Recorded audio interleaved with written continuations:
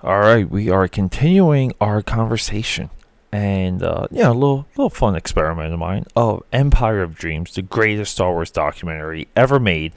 Here's what my experiment was. If you're just tuning in, now the previous two episodes they're all linked. This is the end of a three-part series, you can call it, but the beginning of a giant Star Wars block leading into Rise of Skywalker, a movie everyone's anticipating.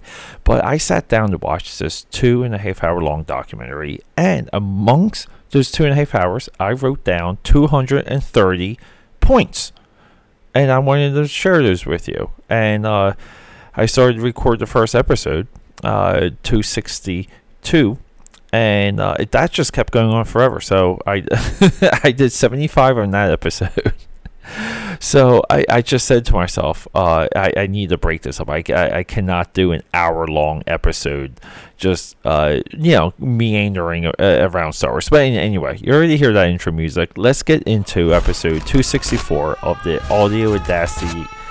Can I say it? Peter A. DeLucas, aka Pad's Audio Audacity podcast. Are you with me? Let's do this. I can't wait. This long time coming. A lot of work. Let's go. I apologize, man. I was fumbling my words at the end of that.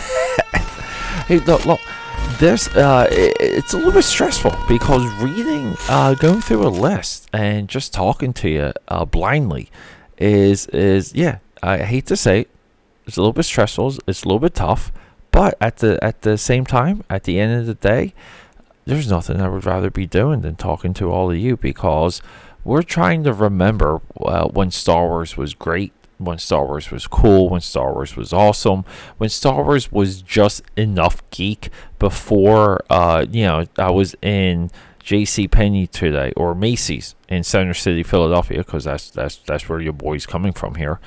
And Levi just had like a huge Star Wars rollout there. I could have, for $90 I could have bought a Darth Vader black denim jacket, and I did debate it because I really thought the image of Vader, which is kind of like Iron Arn, would be awesome if it was de-stressed, and it wasn't de-stressed. It was like kind of new looking and shiny. Not really the right look when it comes to black denim. You want things on denim to be de-stressed for sure. I hate new looking denim. It never flies. But anyway, there was a time where Star Wars was just a movie. You got it from the rental store. You watched it. You talked about it. You remembered it as being the greatest trilogy of all time, having the best sequels, and that was before every single movie became a trilogy. Everything became a attempted trilogy. And I did address some of this in my previous block of the Terminator movies, where I feel like when it comes to Terminator Salvation, Terminator Genesis, and I even Rise of the Machines, and probably the new one. I haven't seen Dark Fate yet because it was in and out of theater so quick here in Philly. Is that they set those movies up to be a part one, and they didn't pour everything into it. And I just feel like those movies would have been better if they were more packed with more juice, with more stuff. And I just feel like they hold back because they won in episode 2 and they won in episode 3. They won 3 parts. And, we kind of saw some of this with The Matrix and Pirates of the Caribbean. Somewhat failed trilogies. The Dark Knight and The Dark Knight Rises, somewhat of a failed trilogy off of Batman Begins, because nobody likes Dark Knight Rises. I'm sorry. Yeah, so Star Wars was just something cool, and it was very geeky. It was very inside baseball, and that was okay.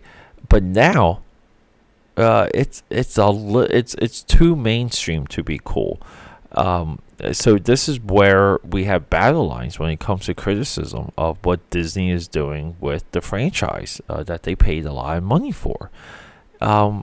People don't want it to be mainstream. They want it to be cool again, and they're not. The only way Star Wars is going to be cool is kind of what the Mandalorian's been doing. Let's just do callbacks to the original 3 movies and give you slight deviations of existing characters, and we're just going to go with it and cross our fingers. And Mandalorian did it. I feel like somewhat Force Awakens did it. and people don't give, people have already diminished Force Awakens over Last Jedi. People just hate Last Jedi. Rogue One did it, and people again knocked a lot of that movie. I don't know. I like Force Awakens. I like Rogue One. I even like Solo. So again, Peter, your host over here being a major outlier. But let's get to these points. We're going to go through some points that this documentary made about Empire Strikes Back and Return of the Jedi. Now, here's the thing. The documentary was heavy on George Lucas and heavy on Star Wars, and the remainder, which is almost like 30 minutes per the rest of the movies, they allotted, I feel like Empire Strikes Back should get as much time as Star Wars, but whatever. I'm sure these people have budgets and time frames, and you can't make a 9-hour documentary on the original Star Wars trilogy. But anyway, let's do this. We're going to 147. Okay, 146.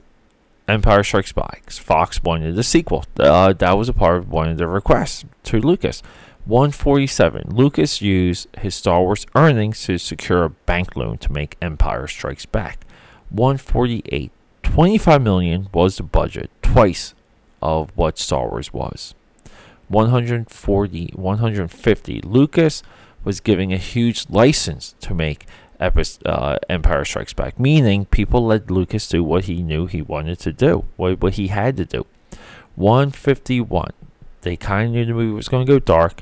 They knew that Han and Leia were going to have a romance. These were some of the original ideas and direction of the story, and even right down to the concept artwork. Because you guys got to draw Leia in some new gowns, make her look sexy for Han Solo. 152. Lucas had a company to run. He could not direct. Okay, so Star Wars has already became an engine. This is like the Walt Disney-ness of Lucas. He couldn't direct. He had to get someone else. He got Irving Kershner to direct at 153, hired to direct Episode Strikes Back, ESB. And Kershner originally said no. 154.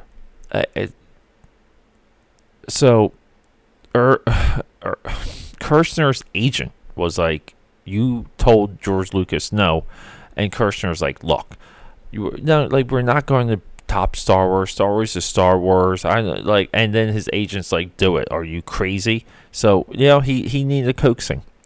155, 64 sets were made, twice as much as Star Wars. 64 sets were made for Empire Strikes Back. 157. 156. I'm sorry. 156. Lucas and Empire Strikes knew, and part of Lucas's direction for Empire Strikes Back, like what his directives was, that it had to be bigger, more complex, and better than Star Wars. He drove everyone to make ESB better because he knew there was like a future within Star Wars, even beyond Empire Strikes Back. 157. Lucas said, if Empire Strikes Back did not work, I can't make future Star Wars movies. So, Lucas, even at this point, was thinking so far ahead. 158. Kershner's smaller films emphasize on characters. Eyes of Laura Mars, was a movie that he was involved in. I made a comic book series years ago called The Eyes of Asia. Eyes of Laura Mars is one of my favorite movies, and that's where I got some of my inspiration for that title from. 159. Gary Kurtz. Bigger budget, bigger problems. That's it. Empire Strikes Back had twice as many problems as Star Wars. 160. Special effects. Some of it was like, look, you don't do snow. You can't maintain the color. You have to keep it at night. You have to keep it dark. And look what they did. Those halt scenes were beyond what they thought the technology could do at the time. Again, Star Wars breaking barriers, making headway. 161. Norway. When they were shooting in Norway for Empire Strikes Back, they had one of the worst winters in 50 years. Another trend within all of these productions. 162. It was very easy to get lost in the snow. Your tracks would get covered up almost instantly. So, It was tricky. It was tricky moving around the giant film set in the snow. Not safe. 163. It was impossible to move around. At one time, they were snowed into a hotel. They could barely get the door open. They put the camera, that we're going to 164. So they shot outside. They put this camera in the snow. Irving Kershner. Everyone was inside warm, watching Mark Hamill in Luke Skywalker gear run away from the Wampa as he escaped the cave. And it was just outside the hotel, and everyone was inside warm. 165. It wasn't until they hired and they found a talented painter, I'm sorry I couldn't get his name, for ILM to help emphasize and sell the realism of the backgrounds. And this was a key part in the animation sequence. 166. Lando is introduced, and here's a little bit of my insight, based on what Billy D. Williams, how we talked about the character in this documentary. Lando was a complete character, and he's over the top, and he is a Star Wars character. And people don't look at Lando as a Star Wars character; they always look at the aliens. But Lando, where he is in his frame within that movie, is completely Star Wars. That is why Lando's so enduring. That's why people love Lando. 167. We have a new villain, Boba Fett. 168. I Love You, I Know was something that they shot. It was take after take, and then they decided to shoot that quick. They sped it up, and they nailed it, and that's the take that's in the movie. The other takes didn't fit. Yoda, the creation of Yoda, was modeled after one of the designers, and Stuart, his Stuart Freeborn was the designer of Yoda, and he wanted to emphasize Yoda's intelligence, so he copied the wrinkles of Albert Einstein, sculpted the wrinkles of Albert Einstein onto the Yoda model to make him look intelligent. That's 169 is the favorite point of all of this, really is, because I'm a huge Einstein guy. 170, Frank Oz, the puppeteer of Yoda. 171, Yoda could only walk a little bit at a time. It was very tough to get Yoda to take more than a few steps. 172, Yoda puppeteered from under the floor, and he had multiple cable operators, and more than one person was involved with the Yoda performance, even though Frank Oz was working the mouth and doing the voice. 173, Yoda was a fine line between working and looking completely stupid on film. 174, for weeks on end, Hamill was the only person on the call sheet when they were filming the Dagobah system, where they were filming the Dagobah sequence. The only person. 175. Just the documentary showed one of my all-time favorite lines from Star Wars, where Yoda resurrects Yoda's Rogue 5, right? I think it's Rogue 5, X-Wing fighter, and Luke's in awe at the power of Yoda and the power of the Force, and he goes, "I do not believe it," and Yoda fires back, "And that is why you fail." The best line, honestly got best line in all of Star Wars. Steve Gawley, 176, described in the documentary how difficult it was to design asteroids for the meteor or the asteroid sequence where the Falcon's escaping. For some of the far away asteroids, they actually used potatoes. 177. Lucas realized that the production was not moving fast enough for Empire Strikes Back. 178. Empire Strikes Back is over time, over budget. Lucas was out of money. He had to get more. 180. New credit manager came on board. I think it was Bank of America. Came on board with new rules. He offered to pool the money. They were going to lose their loan, and they wanted to be paid back. And this is all, when this happens, you have to make payroll, and they struggled to make a $1 million payroll by Friday. 181. Independents don't have the financial resources that big studios have. This was part of the growing pains of Empire Strikes Back. So things were not easy street post the original Star Wars movie being a hit. Very similar to Disney and Snow White becoming big. The two have amazing parallels. The bank had the rights. In 182, the bank had the rights for Empire Strikes Back because they were giving the loan. So Lucas decided to work things out with them, and he gave the bank a little bit more money, gave them more points, in fear that they were going to sell it back to Fox, and Fox was going to purchase all the rights for Empire Strikes Back out of Lucas's control. But that was some savvy business there. 184. Lucas paid money for licensing, more points. Okay? Keep that in mind. At this point, there was a lot of 1% things that were valuable that Lucas was able to divvy around to get Empire Strikes Back made. Again, sacrificing a lot of money to make a movie. This is part of the game. 184. Empire Strikes Back secretly. A few people knew the reveal of Vader being Luke's father. Only a few people knew. 185. The script had false pages, not revealing, the big reveal. Luke being, Vader's son. 186. James Earl Jones did not believe what the reveal was.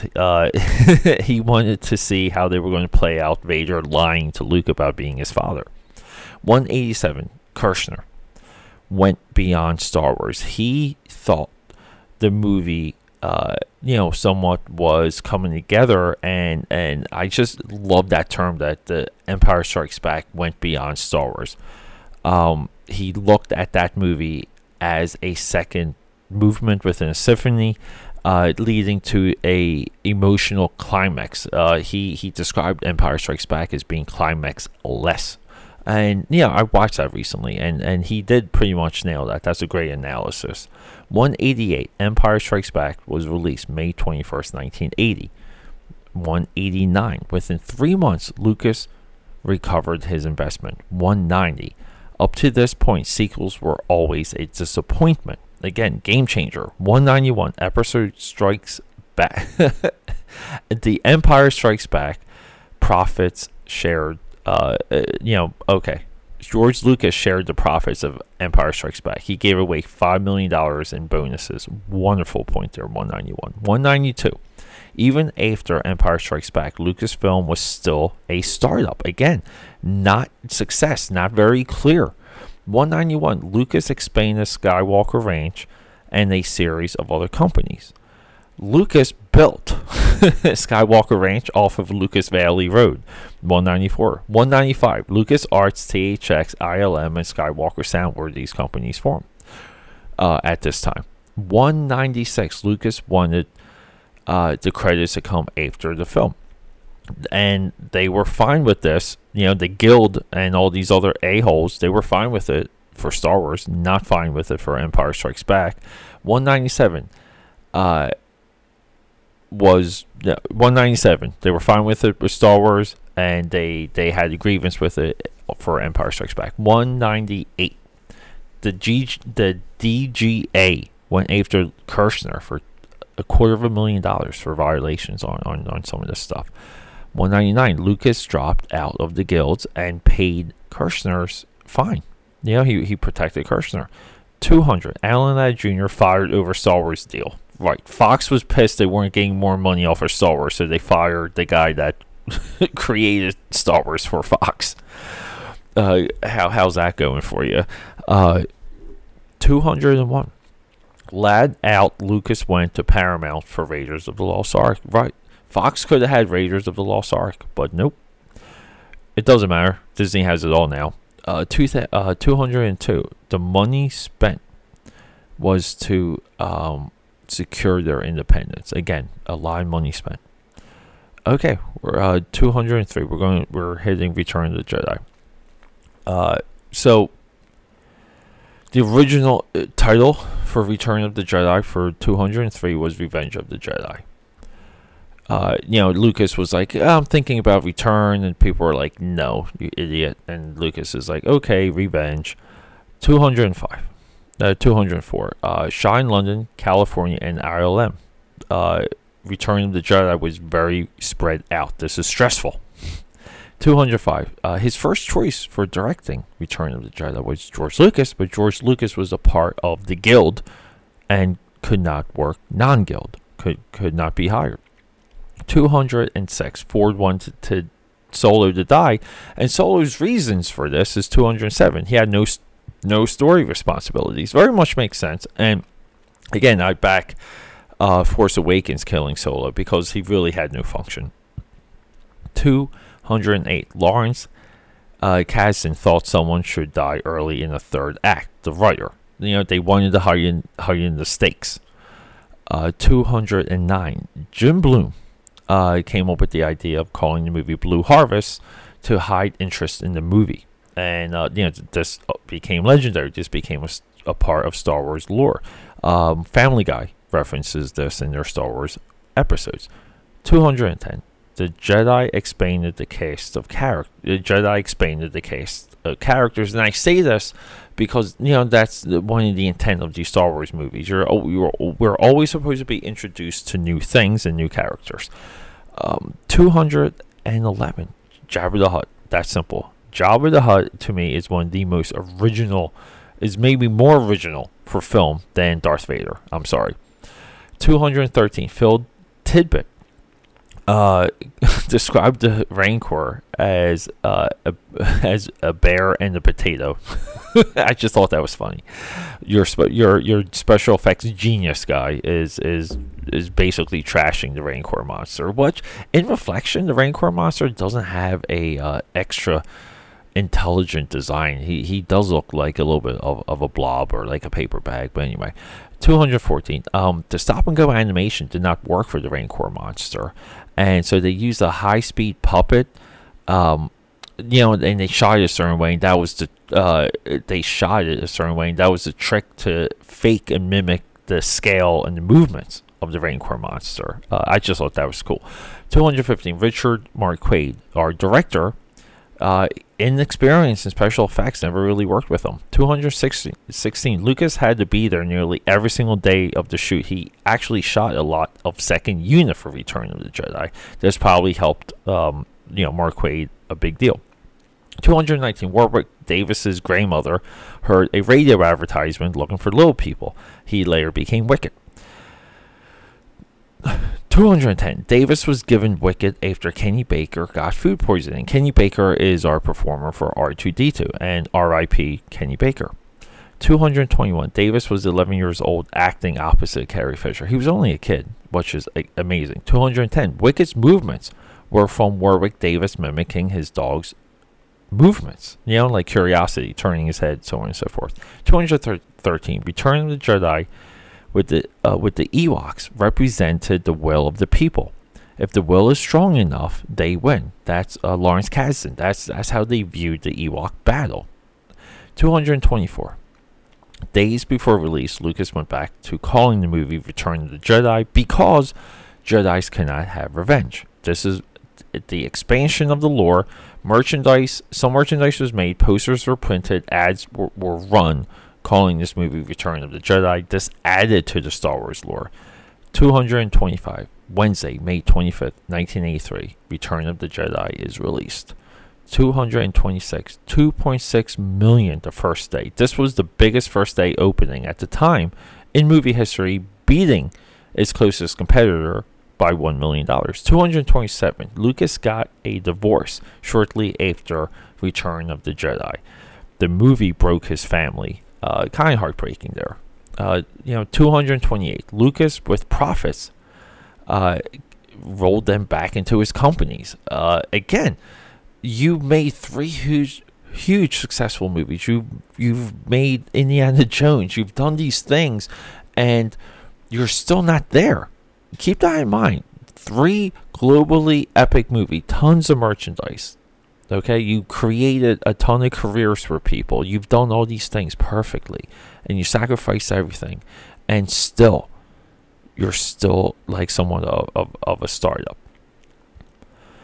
229. We're almost there. 1985. Computer creator within this time, to number. Let's restart this. 229, 1985. The Pixar computer is created within Lucas Studios. The Pixar computer became Pixar, the company later bought by Steve Jobs and Apple. So, and then later rebought by Disney. So all this goes back to Disney. That was tough. And 230, 1993, Lucas said digital technology caught up with Star Wars.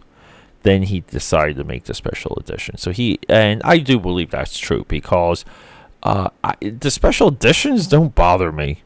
And that's really unpopular. Greedo shooting first. If you watch Solo isn't a piece of crap in Solo. He's more of a victim. So we wouldn't buy him cold heart killing someone in New Hope, but whatever, that's a whole other thing. So those are your 230 points of Empire Dreams, the 204 documentary made by Kevin Burns. This is the greatest Star Wars documentary ever made. Quick criticism: I'm very disappointed that Return of the Jedi came in so light, and the information was hard to get some of it out of the documentary.